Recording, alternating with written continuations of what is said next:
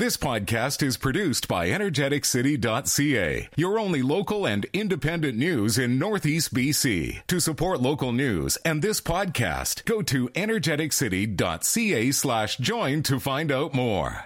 Welcome to This Week in the Peace, our new revamped weekly talk show all about current events from Fort St. John and beyond. Later, I'll be speaking with Fort St. John Senior Flyers head coach Craig Faulkner and club president Paul Van Nostrand. We'll touch base on the Flyers season, which came to an end during the first round of playoffs last week.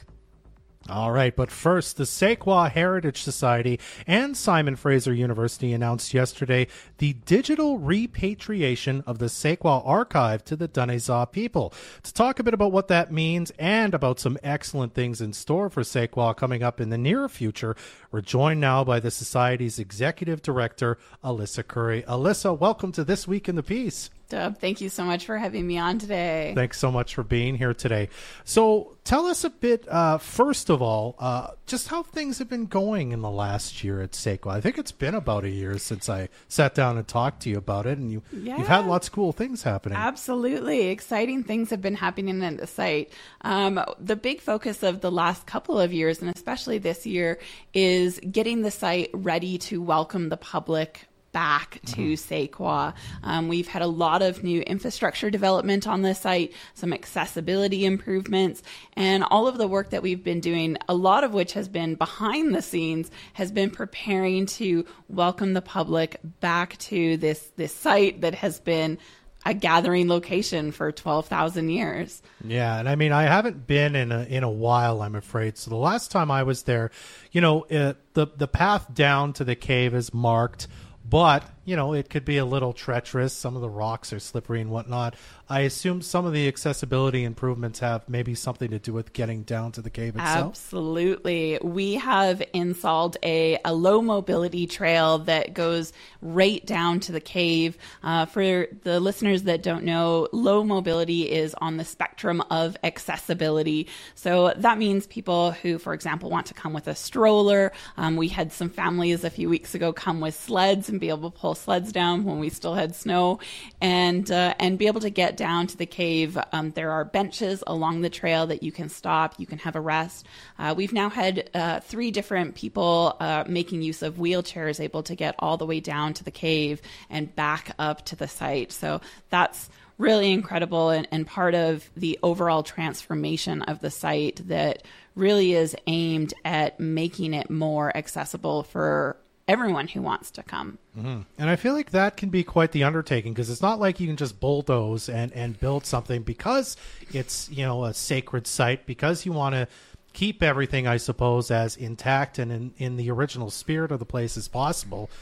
You have to really think about what you're doing and where we want to build something, but also to make it accessible so that everyone can visit and learn and enjoy the space, right? Absolutely. One of the most interesting challenges we've had around accessibility is balancing that need to provide access while also remaining respectful of the cultural values of the site, the archaeological material that's present at the site. And something that's been really rewarding for me is seeing our contractors, our accessibility experts. We've been working with Spinal Cord Injury BC extensively, Northern BC Tourism, all of these organizations coming together to support that mission and help us creatively problem solve some of these issues. Mm-hmm. Now, let's talk about this digital repatriation project that you announced along with Simon Fraser University yesterday. Tell us a bit about that for people who don't know exactly kind of what's happening. Yeah, so the Tse'k'wa archive is held at Simon Fraser University on their Burnaby campus, and that archive represents all of the primary materials that were created during the original SFU excavations at Tse'k'wa. So those took place in the 70s, 80s, and 90s. And as part of those excavations, of course, people recognize that artifacts are extracted and cataloged. But there's also a wealth of other contextual information that's produced. So things like photographs, log books, field notes, maps, slides, all kinds of incredible resources that we have been working with SFU to repatriate to Tse'k'wa. And to repatriate simply means to return to a community. And the digital repatriation and the creation of the Tse'k'wa Digital Archive is one very important part of that process. And it's the process of digitizing a lot of that material and making it available to the entire public. Certainly the Dene'ezha communities are really benefiting from this, but it's the entire community and the public as a whole that gets to benefit from this digital repatriation. Mm-hmm. This is where I struggle a bit with this. I mean, I understand the concept of repatriation, but digitally is where I get hung up, because it is something, but the physical things are still at SFU. So why was the choice made to make this a digital repatriation? And what, I guess my question is, what about it is being repatriated when all the physical items, as far as I know at this moment, are still at SFU and will be for the near future at least? But now we've said we've digitally repaid. I guess if you can explain more exactly what that means and what went into this process of, I guess, does it mean that the Dene'ezha people ultimately have control over the archive and the digital use of the archive rather than SFU? That must be part of it. It's a great question. So you've touched on something that's really important. The physical archive, the physical materials are still at SFU for now. And we have been working with the BC Archaeology Branch and the Simon Fraser Museum of Anthropology to physically repatriate those materials. But there are a lot of logistics that go into a physical repatriation, things like gaining your repository status with the BC Archaeology Branch. A lot of the infrastructure work that we've done has been to support the physical repatriation.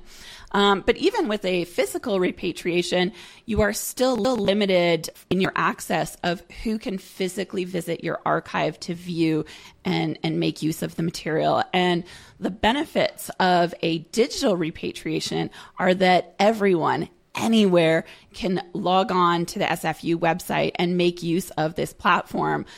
Quite frankly, the society, the Tse'k'wa Heritage Society, is still a small nonprofit in northeastern BC, and we're limited by the capacity that we have. And so SFU committing their university resources, their library, for example, their website, to be able to host what I imagine, a huge amount of digital data to make it accessible is really important. And it means that we can make use of that material and in turn preserve that material better, because you don't necessarily have to visit the physical archive and consult the physical boxes in order to access, for example, over 300 photo slides of those original excavations. Mm-hmm.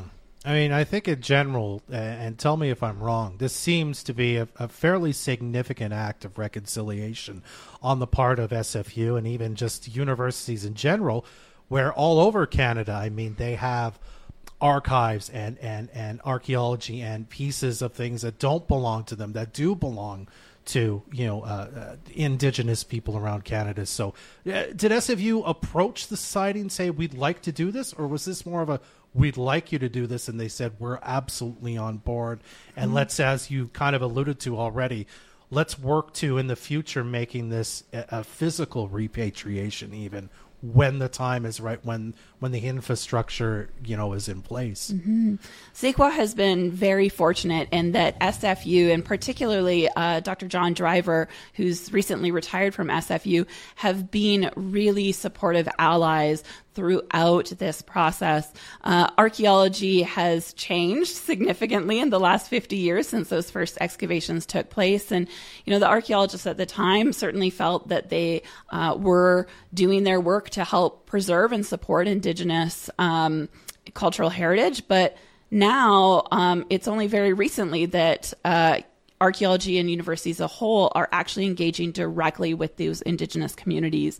So for Tse'k'wa, this is actually the culmination of over 10 years of direct support and collaborative projects that we've worked on with SFU. They helped develop an educational kit that we can take to schools and replicas that we can use.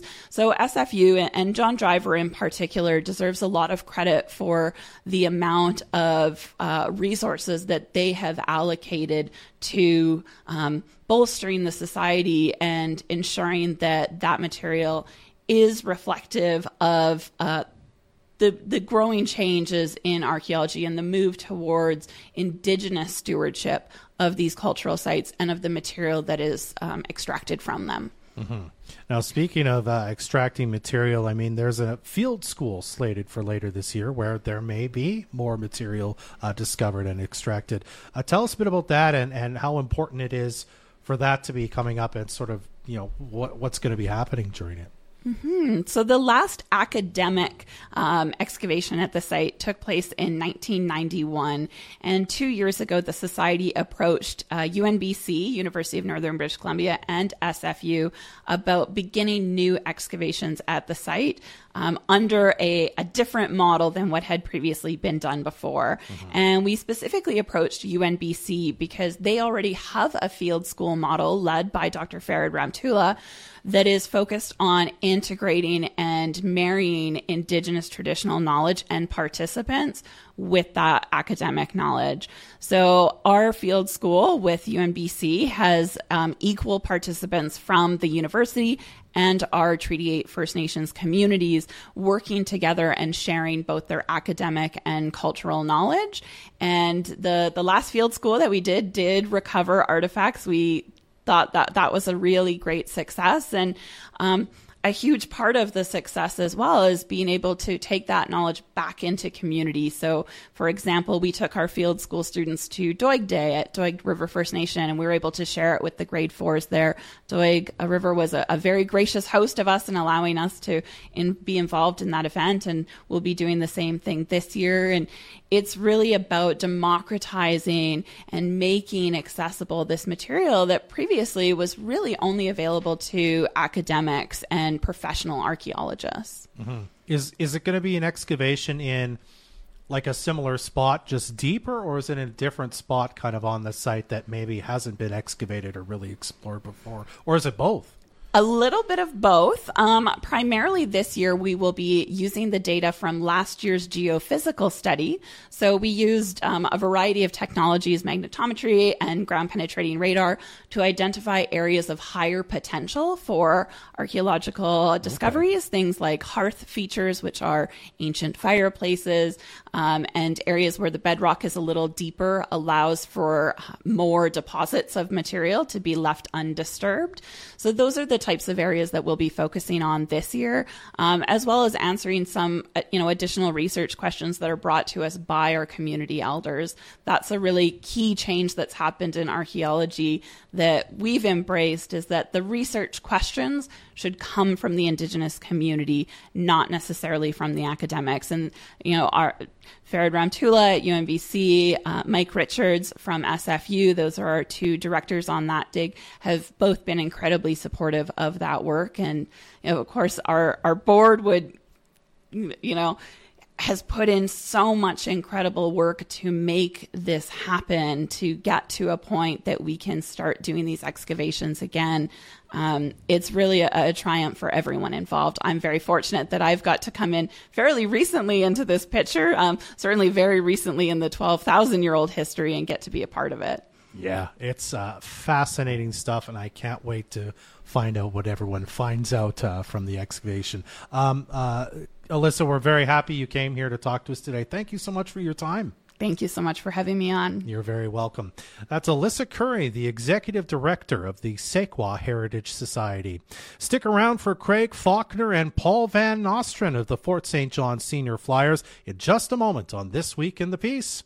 Welcome back. You are watching This Week in the Piece, and I'm Jordan Prentice. The Fort St. John Senior Flyers wrapped up the 2023-2024 season last week after losing to the Dawson Creek Senior Canucks in the first round of the North Peace Hockey League playoffs.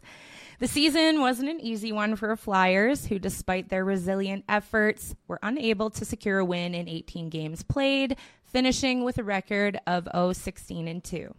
To talk about some of the challenges and highlights of the season, I am now joined by head coach Craig Faulkner and president of the Fort St. John Senior Flyers, Paul Van Nostrand. Thank you both so much for joining me today. Our pleasure. Thanks for having us. Thanks, Jordan. So I just want to get this question out of the way here. I don't want to focus on the negative too much. Paul, this one's for you. Is this the first time the Flyers have finished a season without a win? Well, I haven't looked back at any of the stats, but I'm in my time in Fort St. John, I believe so. Okay. So just kind of moving back to playoffs here, can you guys share your thoughts a little bit about their playoff series against the Canucks? I thought we played very well a couple of games in there, and later on in the regular season, we could have stolen some games, is the way I termed it. Our goaltenders played very well, and we were playing pretty well, and we could have stolen a couple of games in there, but the stars weren't lined up for us, but there was a lot of effort anyway. And so we deserved a little better fate, I thought, in the playoffs. Craig, do you share the same sentiment as Paul? Yeah, I agree there with what Paul said. I think one of the biggest things when we came after Game 1, we went into the playoffs in Dawson with the ability to hopefully steal Game 1. It didn't work out that way, but our compete was there, and that compete followed up in Game 2 and Game 3. We did run into some injury issues where we had 4 or 5 guys that weren't able to play in Game 3 and Game 4. What's our difference makers, right? It's harder for a group that's struggling to begin with, and then you get guys that are out of the lineup. But I like to compete in the first 3 games, and then obviously Game 4 there was a bit of a blowout. But for the most part, it showed our guys that when we compete and when our legs are moving, we have our ability to keep winning. So what do you think was the main contributor to the challenges this season? I can answer that, Paul, if you want, or at least take a shot at it. You both can. Okay. If you'd like to. One of the things that I look into it, so we went into the season as kind of that rebuild, remodel. That's a plan anyways. If you look at the analogy of taking it like a house under a reno, and you're going to remove a bunch of stuff and take it down to studs. That's kind of how I envision the season starting off. And then you kind of get a couple weeks in or maybe a month into the season, you realize it's not just down to studs. I think you got some foundation issues, and so we had to deal with taking it all the way down to the bottom of the foundation, which when I say the foundation, I mean we had 12 new players on the team this year, all new coaching staff, a brand new leadership group. We lost the nuclear of the group there from last year where we had 4 guys that were in the league for 10 or 12 years, right? So that foundation was established a long time ago, and when you lose that, you have to start all over again, even from the leadership group, the coaching staff. So there's lots of new pieces. Unfortunately, we just weren't able to put it together on a timely manner, and now looking back, we know what went wrong and where we can fix a lot of things. Paul, would you like to add to that? Just my comment would be that senior hockey is a lot different game than many of our newer players have played. And the guys are bigger, stronger, faster, more experienced. And many of our guys weren't used to that. So it'll take time for many of those players to grow into being good senior hockey players. Okay. So, Craig, last time we spoke was just before playoffs, and one thing you told me that kind of stood out to me was that you guys didn't have the same lineup once throughout the season. I know that family and work is the number one priority for a lot of your players, and that's totally understandable. Do you have a plan as head coach for next season to ensure that there's kind of more consistency in your lineup and attendance to practice to develop that on-ice chemistry? Yeah, I think it starts right at the beginning of the season where for myself personally, I have to have a bit more accountability, especially when it comes to the team for practices. Beginning of the year, I believe we had a few too many guys on the roster, which makes it difficult to create the chemistry, create the bond, get that family atmosphere, where if we can knock it down to around that 18 to 22 players committed to the team, the accountability kind of almost withholds itself in the dressing room at that point, because it's easier for guys to be accountable when there's less. When you have too many guys, it's easier for guys to be like, oh, I'm going to not show up for Monday or Wednesday, and it's kind of almost forgotten about, right? Where if you can keep the numbers low, make sure in the dressing room that guys have to take it seriously. Obviously, yes, work and family come first, but for the most part, if you can't fully commit, then it's probably not for you. Okay. And speaking of the roster, do you guys expect to have the same roster next year, or will you be losing some players, adding some more? What are your thoughts there? Craig and I were just talking about that before we sat down with you. We haven't heard of anybody leaving town for sure, although things change during the summer and people's jobs change and their worlds change. So it's always kind of in flux from year to year. But when we met earlier this week, it sounded like most of the guys, when we were cleaning out the dressing room, most of the guys are going to be around. So I suspect that it'll be much the same as last year. Okay, and let's talk about some positives here. What were some highlights for both of you from the season? Well, for me, all along, I've said I want to see us win as much as anybody, but I'm glad we have a team.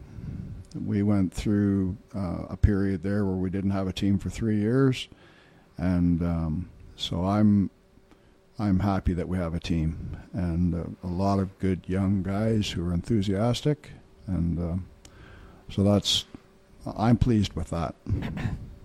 Great.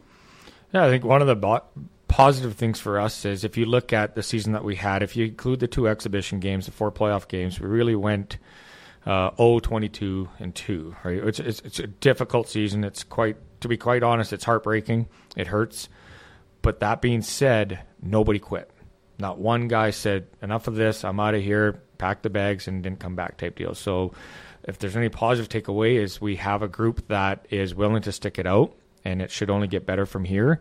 But there'll be some things that we have to work on and address at the beginning of next season, and that's a positive, right? We know what went wrong and where we can improve on. One of it being right off the get-go, practices have to be harder. They have to be a little bit more accountable at practice, and that comes right from the coaching staff. Like, I have to do a better job of making sure that our practices are high intensity, high flow, and at a good pace. Okay, and on that note, I think if there's one thing that Fort St. John knows about the Flyers, it's that they constantly demonstrate determination and resilience, no matter what the outcome of a game is. What do you both hope the team takes away from their experience this season and carries into next season?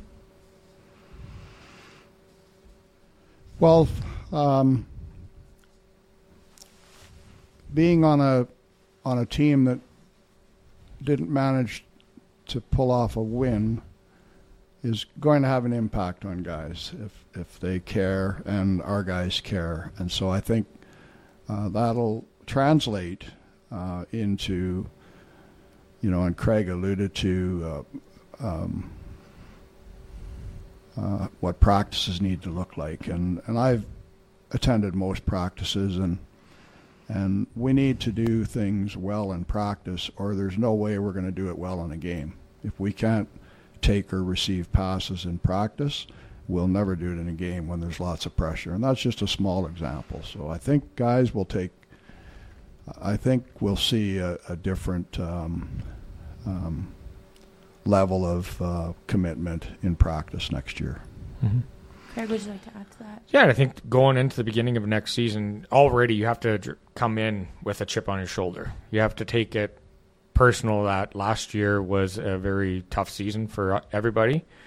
I know myself that what I need to work on and what I can be better at, and same with some of the rest of the coaching staff. And the biggest thing is it's the players. It's like Paul alluded to, it's a tough league. Like it's not rec league. If you want to play rec league where you can kind of show up when you want and try a little bit. It's not this. The Men's Senior Hockey League is a challenging league, and it shows where we're playing other teams that are committed, and they're playing strong.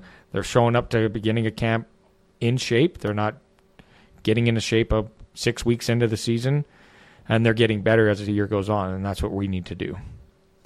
Well, I really look forward to seeing what next season has in store for the Flyers. Every time I make it to a game, it's some of the best hockey that I've ever watched. Definitely the most entertaining. So looking forward to that, and I'd like to thank you both for joining me today. Awesome. Well, thank you very much for having us. Thanks, Jordan. No problem. Thanks to our guests, Alyssa Curry, Craig Faulkner, and Paul Van Nostrand for joining us today on This Week in the Piece. You can listen to the show again by checking out the podcast at energeticcity.ca/podcast. We'll store this in future episodes of the show there as we make them, as well as last week's episode. Look, we're already on episode 2. Also, check out our other locally produced podcasts, Before the Piece and Secrets of the North as well. That's our show for today. I'm Jordan Prentice. I'm Dub Craig. Be well. Thanks for listening to this energeticcity.ca podcast. Energeticcity.ca is your only local and independent news in Northeast BC. To help keep us independent and to support this podcast, go to energeticcity.ca/join.